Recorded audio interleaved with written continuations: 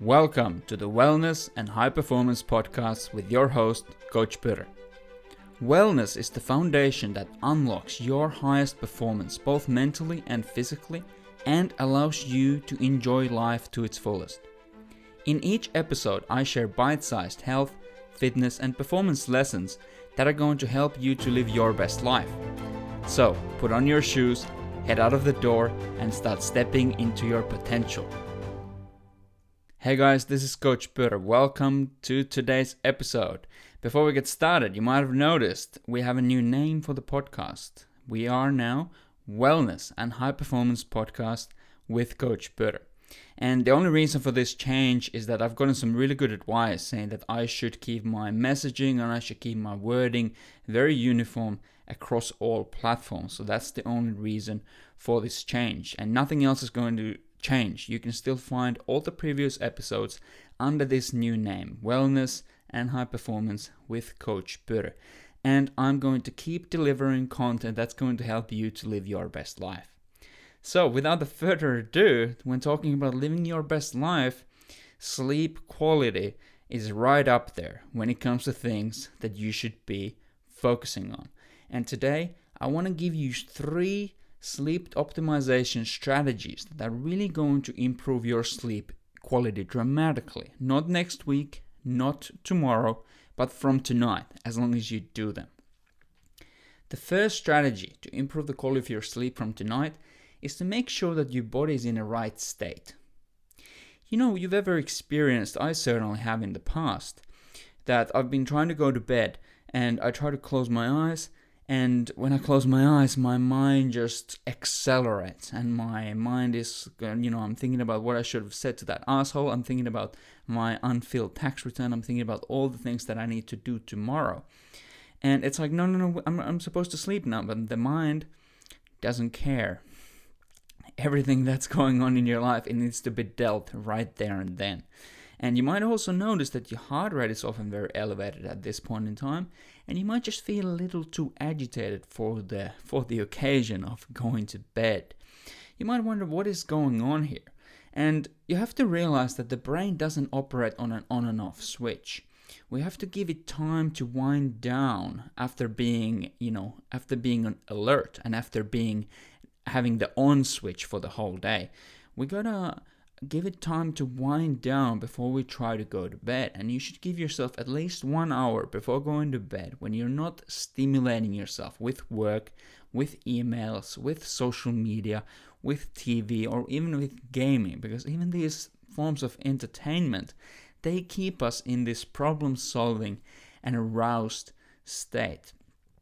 And of course, when we're talking about the state of your body, we're also, of course, talking about the state of your autonomic nervous system. If your heart rate is elevated, if your breathing is fast, you can be rest assured that you are still in a state of high arousal from an autonomic perspective, and your body is not prepared to go to bed at that point. So instead, what can you do? How can you bring your heart rate low? Well, you know it. When you do breathing exercises and parasympathetic breathing exercises that slow down your breathing, make your breathing slow, calm, deep, and subtle. It should be hard for anyone else in the room to notice your breathing. Your breathing should be so subtle. When you get to that point and you can kind of relax into that point, rest assured that your body is in a much better place and it's much more ready and much more prepared to go to bed and get to nice and restorative deep sleep. You know, what else can you do during this last 1 hour? I recommend reading a fictional book. Don't read anything too stimulating.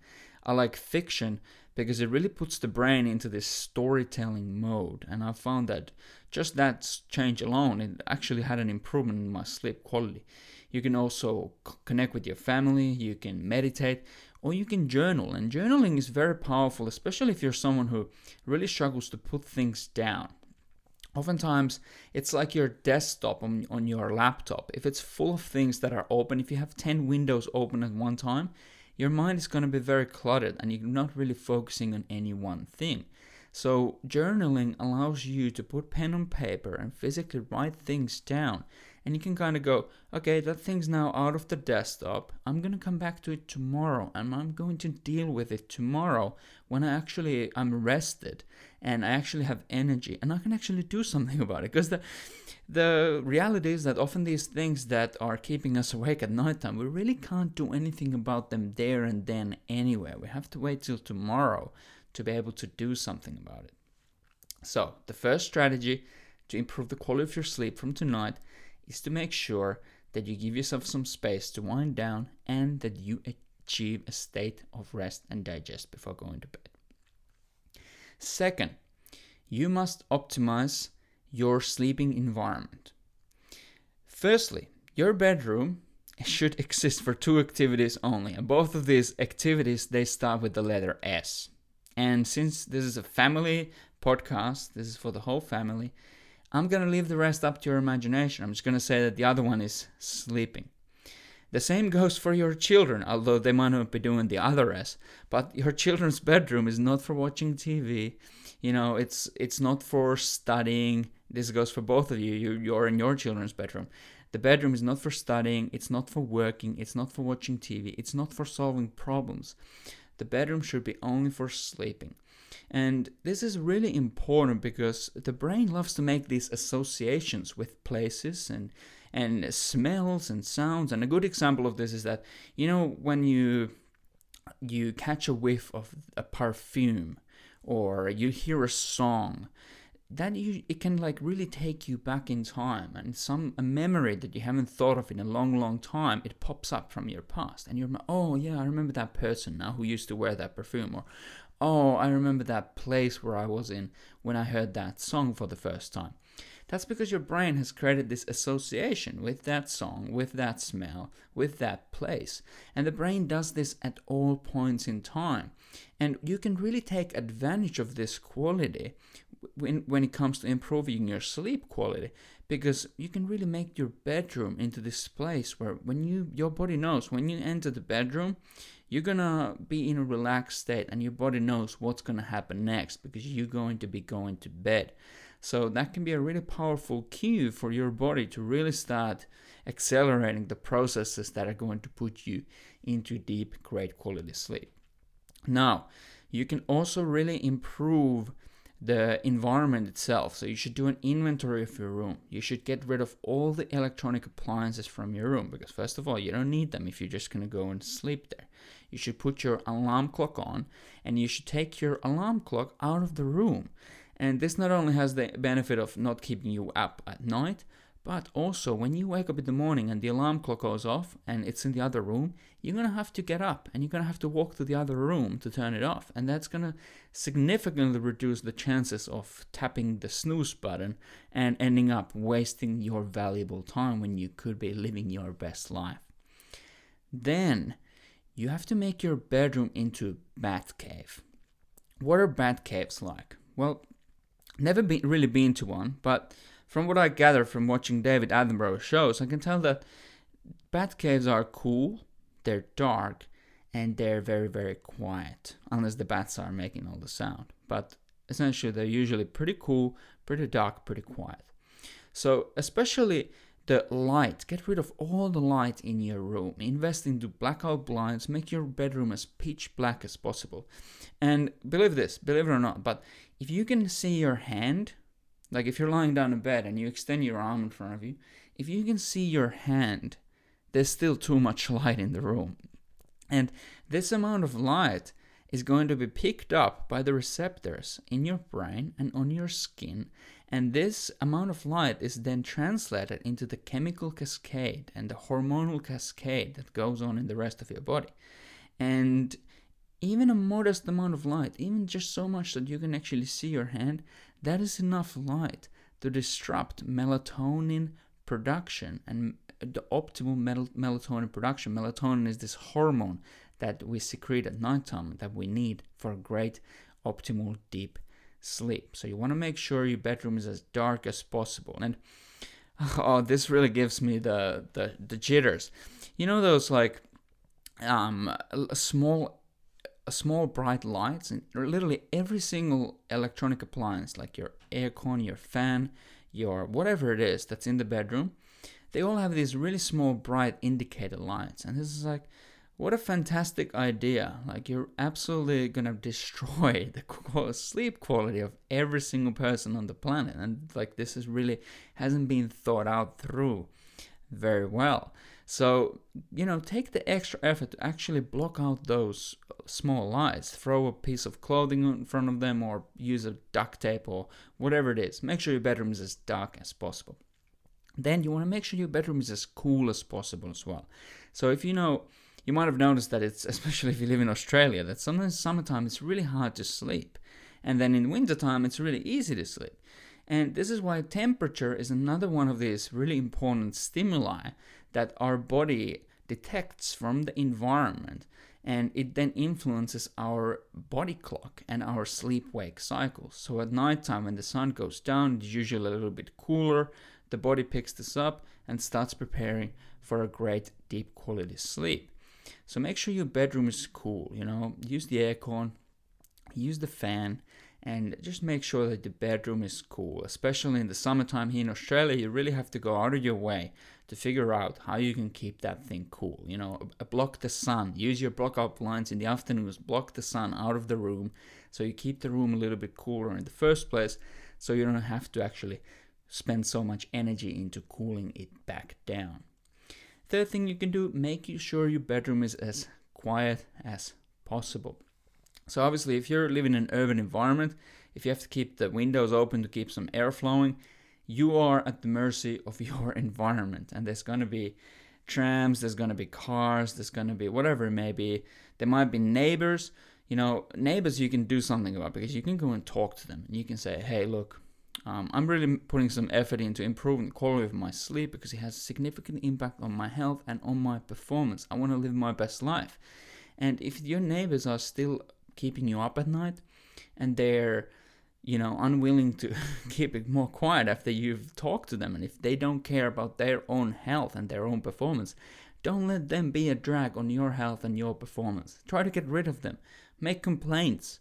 Be a pain in the butt. Try to get rid of them or move somewhere else. But it's a significant thing that can absolutely destroy the quality of your sleep. Or what you can do is just wear some really good earplugs. And this is something it takes a bit of getting used to. And personally, I've gotten to the point now where I actually can't sleep without them. And it gives me this really snug feeling of safety when I shove my earplugs as deep into my skull as possible. And I still wake up to the alarm clock in the morning, but I do not wake up at nighttime at all, even if someone's a little bit loud in the complex. So the second thing you can do to improve the quality of your sleep is to make sure that you only use the bedroom for 2 S's, sleep and the other one, and you make your bedroom as cool, dark, and quiet as possible. The third thing, now that we've made sure that you're in the right state, we've optimized your sleep environment, now we have to make sure that you're breathing correctly. Because breathing at nighttime, it is a deal breaker when it comes to your sleep quality. There are many more things, by the way, which you can do for the quality of your sleep on the list of what can you do to improve your sleep hygiene. Breathing is a deal breaker. It doesn't matter if you tick all the boxes on the checklist, but if you're not breathing at nighttime, well, you're not sleeping. And what do you have to do specifically? You have to breathe through your nose. There's 2 main reasons for this. Reason number 1 is that when you breathe through your nose, you take advantage of nasal nitric oxide, which is this gas that is always building up in the nasal cavity. So nitric oxide is a bronchodilator, meaning it opens up the blood vessels. It opens up the airways. It is a vasodilator, meaning that it opens up the blood vessels. And because of that, it improves blood flow and oxygen delivery all over the body, to your brain, to your muscles, to your organs, to all the cells in your body. And guess what? That's fantastic at nighttime when your body is literally recovering from your exertions mentally and physically during the day. You want to provide it as much oxygen as possible. You want to provide your tissues as much blood as possible. So when you breathe through your nose, you're going to be taking advantage of nasal nitric oxide.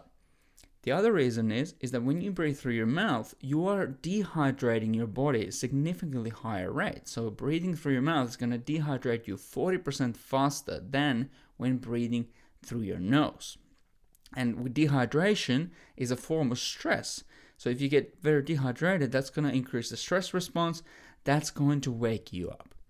And the third, probably the biggest, and the reason why breathing is an absolute deal breaker is that when you breathe through your nose, you're much less likely to snore and suffer from obstructive sleep apnea. So in short, when you breathe through your nose, your tongue should be on the roof of the mouth or a little bit higher up in the mouth, and there's more space in the airway. On the flip side, when you're breathing through your mouth, you can try now. If you open your mouth, where did your tongue go? It's on the floor of the mouth, isn't it? When your tongue is on the floor of the mouth, it sits a little bit further back in the throat, and at night time, this is significantly going to increase the chances of the tongue collapsing on the airway, either partially or fully. So if the tongue collapses on the airway partially, that's going to make the airway much smaller, and then you're trying to pull air through that small air hole. Guess what that sounds like? Yep, that's snoring there for you. And snoring is one of the main symptoms of a more serious breathing problem when you sleep, which is called obstructive sleep apnea, which is when the tongue collapses on the airway completely and you actually stop breathing. And after about 10 to 15 seconds of not breathing, your brain figures this out, you get a small stress response, you move your body and in an attempt to clear the airway. So this is when you're gonna grind your teeth, your body's gonna move your it's an unconscious reaction to obstructive sleep apnea is to move the jaws back and forth to try to make more space in the airway. You're gonna toss and turn, you're gonna move around a lot. And you might not even realize that this is happening. But this can happen from, it's considered to be normal, quote unquote normal, from 0 to 5 times an hour. 5 to 15 times an hour is considered to be mild. 15 to 30 times an hour is considered to be moderate. And 30 or more times per hour, that's considered to be severe. And I only have personal experience from 5 wake-ups per hour. And I can tell you that was absolutely destroying the quality of my life and of my sleep. And I felt absolutely atrocious even after 8 hours in bed. And I actually made a very thorough YouTube video on this on my YouTube channel about snoring and obstructive sleep apnea and about all the home solutions, non-invasive home solutions that you can do. There's 3 very, very important strategies for that you can do before you go into more invasive strategies, talking to a dentist or talking to a doctor to prescribe you a CPAP machine. So I would highly recommend you to head over to YouTube after this and watch that video on my channel at Coach Pyrrö. Or you can also find the link to that in the show notes. I'll make sure that I put it right there. So, to recap this episode, if you want to improve the quality of your sleep from tonight, you have to first make sure that you are in a calm, relaxed state before you trying to go to bed. Give yourself some space to wind down and make sure that your body is in a state of rest and digest. Make sure your breathing is nice and slow, nice and deep, and nice and calm before you're trying to go to bed. Number 2, make sure that your bedroom is a place when you only do 2 S's, and the other one is sleeping. Make sure your bedroom is as dark, cool, and quiet as possible. Thirdly, you have to breathe through your nose. If you're not breathing through your nose when you're sleeping, well, chances are that you're not breathing, and chances are that you're not sleeping. So if you want to learn more about that, make sure to head over to YouTube at Coach Pyrrö and watch the video on home solutions on snoring and obstructive sleep apnea. If you want to truly take your sleep quality to the next level, you should really check out the Sleep Transformation Program. Sleep Transformation Program is a 5-week experience that I've designed to help you on your wellness journey so that you can unlock better energy, more focus, less stress, so that you can live life to its fullest. This is achieved with all the possible sleep optimization strategies, much more than what we've covered today. There's so much more that you can do to improve the quality of your sleep. I've really dotted the I's and crossed the T's with this thing. We got all the possible strategies, all the best strategies known to man.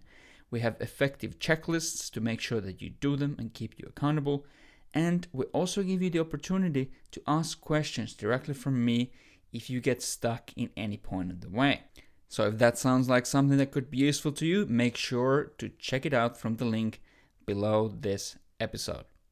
Thank you so much for listening. If you have someone in your life who you think would benefit from better quality sleep, please share this episode with them. A family member, a friend, colleague, anyone, even an enemy, because after all, the enemy might just not be sleeping that well, and they actually might turn into a friend if they just sleep a little bit better. Thank you so much for listening. This is Coach Purre. Let's do this.